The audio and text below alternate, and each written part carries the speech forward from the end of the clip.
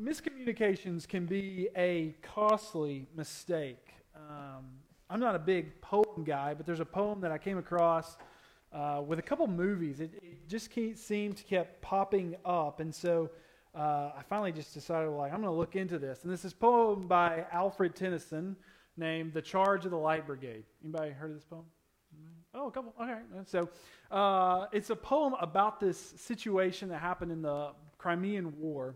And the Crimean War was fought basically between the British and the Russians. It's a little more complicated than that, but this isn't a history class, so we'll keep it at that. And the first stanza goes like this: half a league, half a league, half a league onward, all in the valley of death rode the 600. Forward the light brigade, charge for the guns, he said. Into the valley of death rode the 600. It sounds like an ode to the Light Brigade. It sounds like something you might read at, say, a Veterans Day. Obviously not in America, but maybe in Britain. You might read to think about soldiers who have fought valiantly in war. But the second stanza makes things a little more complicated. Forward the Light Brigade. Was there a man dismayed? Not. Though the soldier knew someone had blundered. Theirs not to make reply. Theirs not to reason why. Theirs but to do and die. Into the valley of death rode the 600. So what happened? Well, the Light Brigade were a force of horsemen that had very little armor on, because the point was that they could go swiftly into battle. They could make strategic, quick strikes on the enemy and then get out. But if it came to long-term disputes, they were going to struggle because their horses had very little armor. They had very little armor and things. The idea was in this battle, the battle, of the Light Brigade, that I can't think of the name of the battle right now, but the idea was that the commanding officer had this idea. The battle had kind of moved from one side of the valley to the other, and what had happened when it did was that the British had left some of their cannons behind in order to advance. And the commanding officer saw this and was afraid that the Russians would be able to take their cannons and actually steal them away. And so he said, listen, we haven't been using the Light Brigade at all today, and so let's send the Light Brigade to the cannons to make sure that the Russians can't steal them. Because it'd be so heavy, the quick horses of the Light Brigade will be able to overwhelm them, and there's no way they'll be able to steal them. And this idea was sent to by a guy named Raglan, became the messenger, and he was to go to the commander of the Light Brigade, who was a commander named Lucan. The problem is that when Raglan sends the message to Lucan, he doesn't read it. He basically just summarizes it. And he says, go after the guns. And Lucan looks at him and he's like, what guns? It's a whole valley of guns. Which guns do you want us to go after? And instead of pointing directly at the cannons that the British had left, he kind of makes this general motion, just kind of over the field, like the guns. There's a lot of theories historians have about why he did this, and it's actually really interesting. Rabbit hole if you want to dive into it. But because Lucan knew that the whole purpose of the Light Brigade is to make very quick strikes, he knew that he had to just attack. He had to attack immediately. He wasn't exactly clear about what he was doing, but he just had to do it now. And so they rode full speed into the heart of the valley, a valley that at this point was completely surrounded by Russian artillery. Of the 600 horsemen of the Light Brigade, half of them were either killed or injured during the charge of the Light Brigade. It was a deadly disaster that was all happened because of a miscommunication. Now, our passage this morning is going to have two different miscommunications. Neither of them are going to result in military defeat, but it could result in the difference between missing the kingdom or not.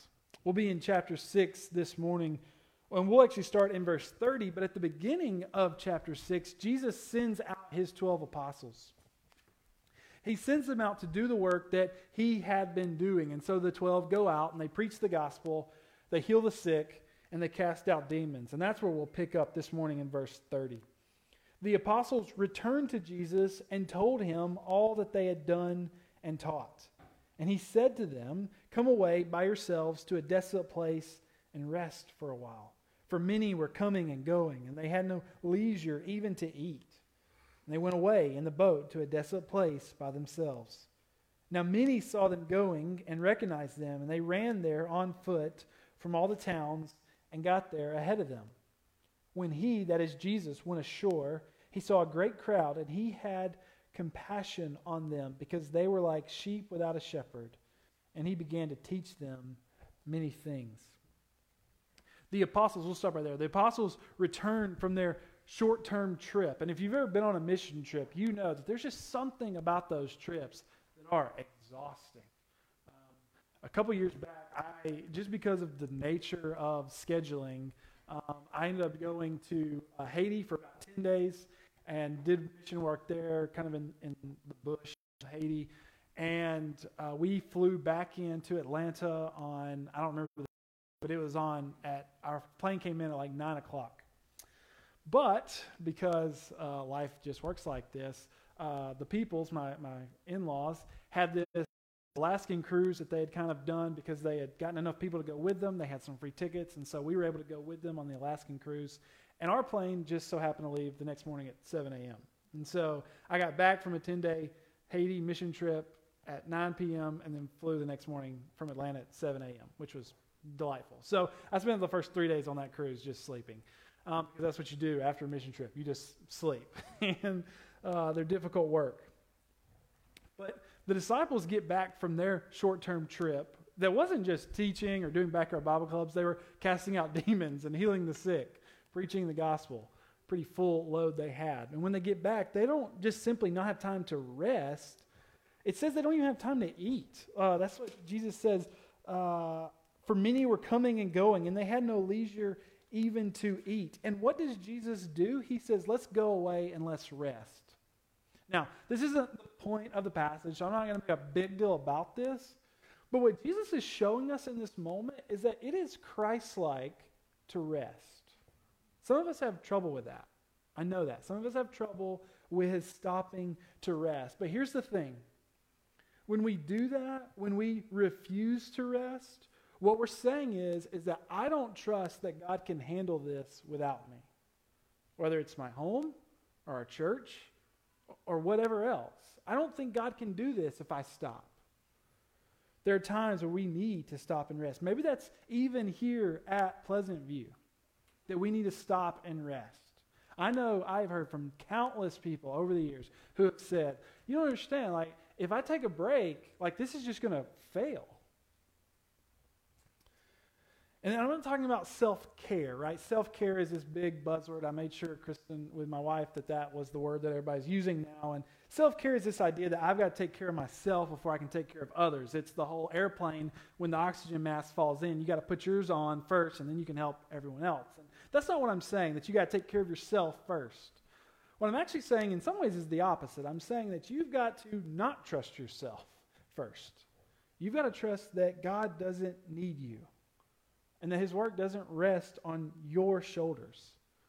And if you're here today, and maybe the pandemic has kind of given us, a lot of us, rest, which has been really good. It's been a blessing from God in a way that we've been able to just stop for whatever, 8-9 months now, and just kind of not do a lot of the things that maybe we didn't have to be doing. But maybe in a year or two, you're going to get to a point and you go, man, I remember when he talked about resting, and that'd be really nice right now, if only I could. If you ever get to that point, I want you to come and find me. And I want you to say, Micah, pastor, whatever you want to call me at that point, I need rest, and I don't know how we can do it. And we're going to find a way for you to get rest, because Jesus tells us in this passage that it is Christ-like to rest. Now, on a side point, and then we'll move on, some of us don't do anything but rest, but that'll just have to be a point for a different day, all right? We don't have time to talk about that, and that's not even in the passage. So, Jesus takes his disciples away to a desolate place, and the people, hungry for a lot of things, rush ahead of him. So much so that when Jesus comes ashore, the people are already there. Mark says that Jesus saw the crowd, and he had compassion because they were like sheep without a shepherd. I always think of this particular thing I read a few years back, maybe 6 years ago, 5 years ago, something like that. I don't know, I can't even remember really how it happened, but all of a sudden I got really into this idea of having sheep. Not being a pastor, I mean like literally having sheep. And it wasn't something that was even close to a possibility where we were at the time. And it's still something that I'm like, yeah, one day I'd like to have sheep. But I did what Micah does in that moment. If you want to know who I am, one of the things I'll do in that moment is I'll read a book about it. And so I did some research. And so I bought this book called Story's Guide to Raising Sheep. I think it's what it's called. It's just this basic guide to raising sheep. It's this pretty thick book, and I read all kinds of stuff about them. I even read how to help with birth and stuff like that. I mean, I got really in depth. I read the whole book, cover to cover. In the introduction, I don't usually read introductions, but for some reason I read this one. In the introduction, it was written by a guy named Garrison Keillor, and I'm going to show you how much of a nerd I am. He used to be on NPR. He would do this segment on Prairie Home Companion about Lake Wobegon. If you've ever been flipping through stations and heard that, it's not on the radio anymore. But it was really interesting, actually. I really liked it. Kristen would always moan when I would turn it on, but it was really interesting. Anyways, he buys this farm and gets some sheep and puts them out on the farm. And him and his wife have this problem, though. They don't have any sheepdogs. They don't really know how to do anything. And they can't get their sheep from one pasture to the other. And they think, well, we don't have dogs, right? So we'll just act like dogs, and we'll just run up to the sheep and try to scare them into the next pasture. And he said it would kind of work. They would move, 2 or 3 steps back, and then they would just stop and just stare at us. And so it would take hours to move the sheep anywhere because it would just be 2 or 3 steps at a time. He says one day he's in his kitchen and he's eating breakfast and he looks out at the pasture, at the sheep, and it finally just dawns on them. These sheep, they don't need someone to scare them. They're just literally just waiting in that pasture for someone to come and lead them. So he says, so we began to just gently come up to our sheep, call them, and then just lead them. And it worked ever since. I always think of this passage, and I always think of that book when we get to this passage, because that's what Jesus is saying, is that he comes ashore and he looks at his people and he says, man, they just need someone. They're just sitting out there in this field, just waiting for someone to lead them. This idea about a sheep without a shepherd is actually used often in the Old Testament to speak of a nation that doesn't have a king. There's actually more that's going on here than just Jesus having empathy for these people, Jesus having compassion for these people, that while that's true, what he's really getting at is that these people need a king. What's interesting about all that is that John shows us that the people actually knew that too. John's gospel says that the people were going to take Jesus by force to make them their king. They were going to literally make Jesus be their king, even if they had to use swords to do it. So Jesus is looking at the people and he's going, y'all need a king.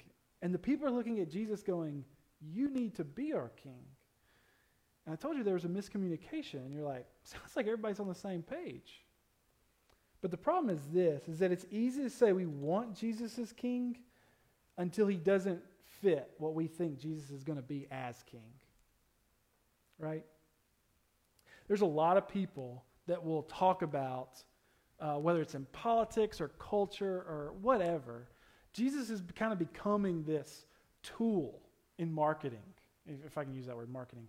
He's becoming this tool to say Jesus wouldn't do that, or Jesus would do this. And sometimes I think there's some truth to it, and sometimes I hear that and I'm like, have you ever read Scripture? Does that sound like Jesus to you? Really? You think Jesus would want us to do that? That's just silly. And the truth is that misunderstanding Jesus is not just a problem that we have today, it's also a problem that they had on the hillside. Let's keep reading. Verse 35. And it grew late. So it's late in the afternoon. His disciples come to him and say, look, this is a desolate place. We're out in the middle of nowhere, is what they're saying. And the hour is now late. Send them away to go into the surrounding countryside and villages and buy themselves something to eat. But he, that is Jesus, answered them, you give them something to eat.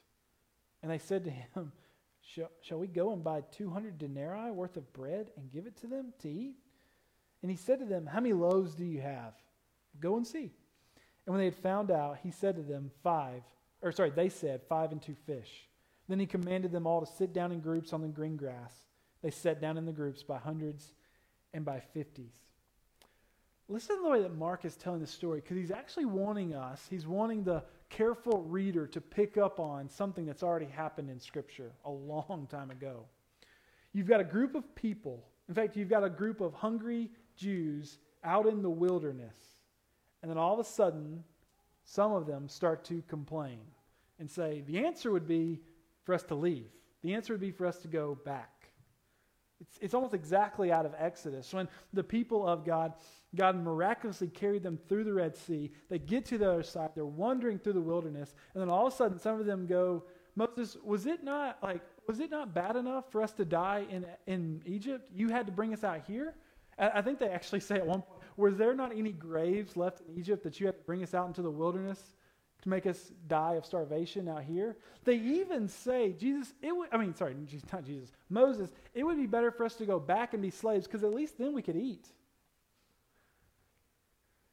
And the disciples say pretty much the same thing. Jesus, it would be better for these people to go back and leave your teaching and to just be slaves because at least they could eat. In both situations, both in Exodus and now in Mark 6, what God says to them is, no, I'll provide. So Jesus hasn't come to his people like Napoleon, wanting to form an army to take over the world. Instead, he's come like Moses, ready to bring his people bread out of the sky, basically. Mark is showing us that before Jesus becomes the conquering king, he is the providing prophet. He is the providing prophet. Katie, I don't think I got the remote, so if you could click that for me, that'd be great. I never told you that. I should have told you that. It's under my Bible. Perfect. There you go, providing prophet. Thank you. He is the providing prophet who is able to feed us, not simply so that our stomachs will stop growling, right? Jesus has already said in the wilderness, by the way, to Satan himself, man does not live on bread alone. Jesus is not simply giving them something to eat. And look how closely this is tied to the way Jesus' kingdom. We've been talking about Jesus as king and Jesus and his kingdom. And this is tied all together. Jesus doesn't come to form an army because that's not the way his kingdom works. That's basically what he says to Pilate. Listen, if this is the way my kingdom worked, I would have already overtaken you. My kingdom doesn't work this way. Instead, his kingdom is not about sword and war, but through faith in his words. Notice the apostles' response to Jesus. Wait, you want us to go and spend 200 denarii? Now, I want to do some math real quick. So 200 denarii. One denarii is about a day's wage for a common laborer. So let's take our minimum wage and make it an even number. So we'll say $8, okay, just so the math is easy. So $8 an hour. Let's say you're working 10 hours a day. I know that might be a little more than some of us, maybe a little less than some of us, but we'll just say 10 hours because that's an even number. 200 days. They're basically saying, Jesus, you want us to spend $16,000 to feed these people? Now, it's easy at that point, and this has been my assumption all along until just recently, that what they're saying is, we don't have that kind of money. We don't have $16,000. But if you flip forward in the book of Mark, Mary comes later on, not Mary, Jesus' mother, but another Mary is a common name. Mary comes and anoints Jesus' feet with her perfume. When she does that, Judas makes this comment that's really interesting. He says, shouldn't this perfume have been sold for 300 denarii and given to the poor? Judas seems very comfortable with that kind of money being on hand. He was the one that had the money bag. He would take some off the top when no one was looking. But Judas seems to be completely fine with having that amount of cash in the bag. I don't think, I get from that passage that when they say, Jesus, do you really want us to spend 200 denarii? They're not saying we ain't got that kind of cash. They're saying we don't want to spend that kind of cash. We don't want to give up that much money for something so little. I was reminded when I thought about this. I told the group Wednesday night, shout out for Wednesday night Bible study, but I told our group Wednesday night that I spent one semester with my brother and sister-in-law, my sister and brother-in-law in upstate New York. When I first got there, it had been a really hard time for their family. And so my brother-in-law decided, let's go and we'll go to TJ Maxx and I'll get all the kids a treat. And they had 2 daughters at the time. And somehow getting each kid one treat turned into each kid gets one treat and then one thing for a friend. And so most of the night ended up being about finding the 3-year-old something to give her friend named Jacob. And we looked, all over that store for something. And finally, my brother-in-law named Edwin finds this. It's a huge truck, but it was made of really flimsy plastic. I think it was $4, but it was huge. It looked like something that you would think, man, that'd be a pretty good bit of money, especially for a 3-year-old. And my sweet little niece looks up at her dad and says, "Oh, no, Daddy, that's too expensive for Jacob." I want to get Jacob something, but look, we're not going to spend that kind of cash on something that big. I love that story about it. And it's the same heart that the apostles have. Yeah, let's get them something, but we're not going to spend that kind of cash. 16 grand? No. What does Jesus say? How many loaves do you have? Go and see. And when they'd found out, they said, well, we've got 5 loaves of bread and 2 fish. And Jesus basically says, give me everything you got. Just give me everything you got. It may be very little. Just give me everything you got. Mark is also doing something else in this passage, though, that we can't spend just a whole lot of time talking about. I'd love to go in depth on it. But Mark is actually not just looking back to Exodus. He's actually looking forward in the book of Mark to another time where Jesus is going to take bread. Let me read what he says, and maybe you can pick up on it yourselves. It says in verse 41, and taking the 5 loaves and the 2 fish, he looked up to heaven, said a blessing, and broke the loaves, and gave them to the disciples to set before the people. Jesus takes bread, he blesses it, he breaks it, and then he gives it to his disciples. When Mark writes this gospel, if you remember, he's writing to the church at Rome, who has just lost their pastor, Peter, by crucifixion. He was a martyr. When the church at Rome would have read this passage, Jesus taking bread, blessing it, breaking it, and then giving it to his apostles, they would have immediately thought, this sounds just like the Lord's Supper. This sounds just like the Lord's Supper when Jesus says, this is the new covenant in my body that is broken for you. And in the same way that when Jesus takes the bread on the hillside and gives it to his people have enough. In the same way, when Jesus has given of his own body, his people have enough. It's a beautiful picture of what Jesus will do on the cross. Because look at how the story ends. Verse 42, a short verse and an important verse. And they all ate and were satisfied. It's easy to pass over that. They all ate and they were satisfied. Jesus is not simply providing. He is satisfying. He is not simply satisfying, but he's satisfying 5,000 men with 5 loaves of bread and 2 fish. What other gospel writers will tell us was the lunch for one little boy. Jesus, this is going to sound crazy. Jesus isn't a need-meeting God. He is a satisfying God. He is,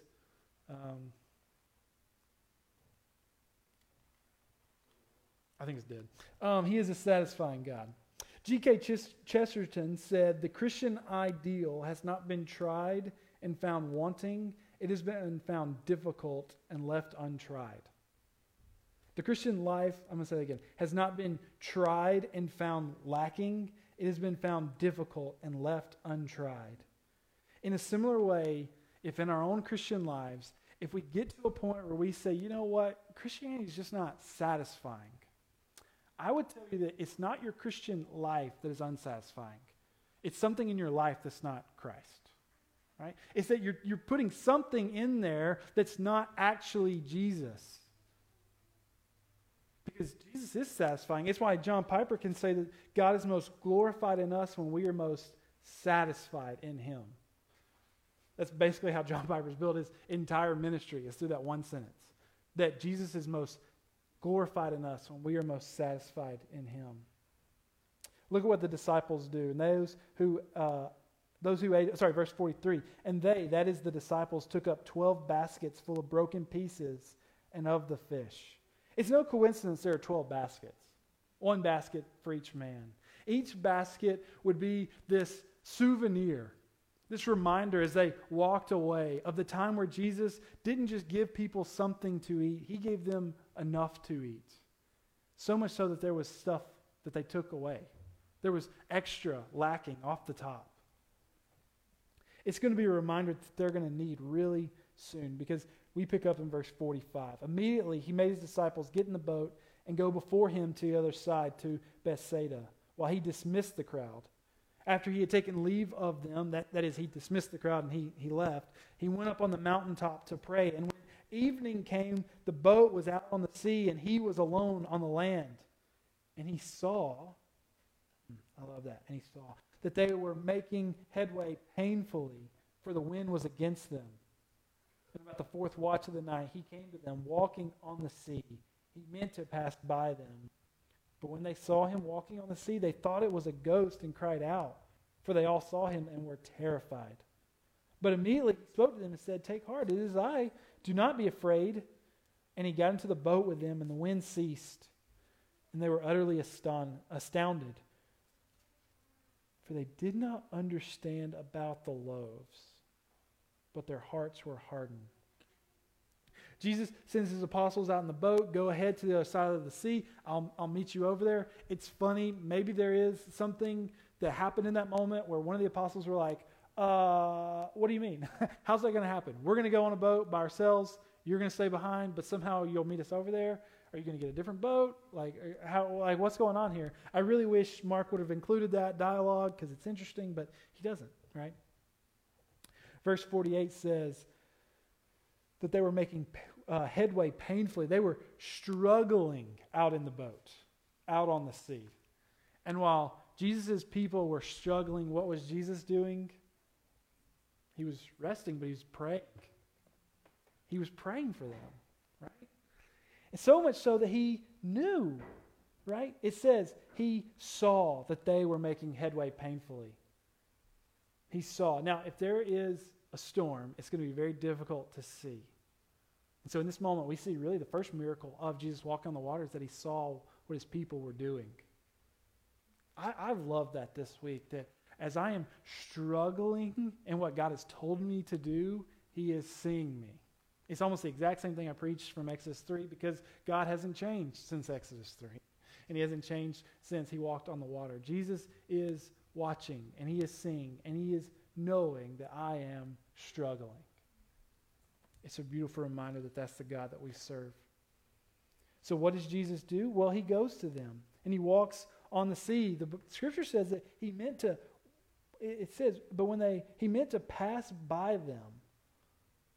I think what that means is that Jesus wanted to be able to walk all the way across the boat so his disciples could get a full glimpse of, oh, this is Jesus. But instead, when they saw him, they thought it was a ghost. And it's easy. I've always been like, the disciples are so dumb. Why would they think that was a ghost? It was clearly Jesus. You want to know why they thought it was a ghost? Because people don't walk on water. That's why. That's why it's so dumb for us, because we're like, well, obviously, Jesus is walking on water. Well, no. I mean, imagine you're driving, whether it's in Carrollton or somewhere else, you're driving by a big body of water, and all of a sudden you see somebody out there walking on the water, just walking around. Your first thought is not going to be like, I guess that must be God. No, your first thought is going to be, what on earth am I looking at? Right? It's easy for us to mock the apostles, but this is really easy how they got to this conclusion that it's a ghost. Because human beings don't walk on water. But Jesus can do what no man can. But to be fair, that's the lesson of the loaves that they missed out on. Because they had seen earlier that Jesus not only cares so much that he is willing to do what no one else will, but he is also capable enough to do what no one else can. Let me read that again. He is not only cares so much that he is willing to do what no one else will, he is also capable enough to do what no one else can. Because he is a king that is in control. He is a king that is in control. Listen to what he says. Take heart. It is I. Do not be afraid. Jesus' very presence is encouraging. That word encourage literally comes from an old French word, two French words that mean to make someone courageous. To make someone courageous. Verse 51, and he got into the boat with them, and the wind ceased. He got into the boat with them, and the wind ceased. Can I tell you something about this passage? I don't like this verse. And it's going to be kind of difficult. Why? The reason why I don't like this verse is because I've had a lot of times where I've come to Jesus or Jesus has come to me and the wind kept blowing. And this is a reminder for us. And it was a reminder for the church at Rome who had just lost their pastor. That sometimes Jesus comes to us and it doesn't feel like he's in control, but he is.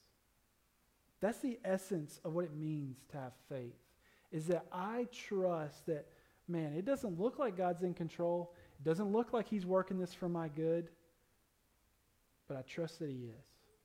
I don't know how. I can't feel that. I can't explain it, but I'll trust that God is doing it. It says they were utterly astounded, for they did not understand about the loaves. They were utterly astounded, but they didn't get it. They had missed the whole point of the loaves. They had each taken a basket. They maybe had, in that boat, had put the basket somewhere that they knew where it was, that they were going to take when the boat landed. They were going to pick that basket back up. A reminder from the day before that, oh yeah, remember, Jesus can take this very little thing and make it much more. If you're a science person, man, I wish I had looked this up beforehand, but this is breaking the laws of matter, right? There's this law in science called the conservation of mass, which says that mass can neither be created nor destroyed. Everything that we've got in the universe is that the same amount will always be there. And yet somehow Jesus takes a little bit, turns it into a lot. They should have seen Jesus isn't bound by the laws of science. He can do whatever he wishes to do. They had missed it. You remember there's two misunderstandings in this passage. We started with one between the crowd and Jesus. I think this is the bigger one. The one that the apostles somehow were with Jesus, had watched him teach, had watched him perform miracles, and they still missed it. And I got to tell you, I've gone to church a long time, 31 years, with people who do the exact same thing. They've been around Jesus, they've seen Jesus, they've heard from Jesus, and they miss him. And they come week after week, sometimes the most faithful people I know, and they miss him. They don't get him. It's just like last week. We've seen the parable of the seeds, that sometimes we can have a response to Jesus. We have this emotional connection in some way to Jesus, and yet we miss him altogether.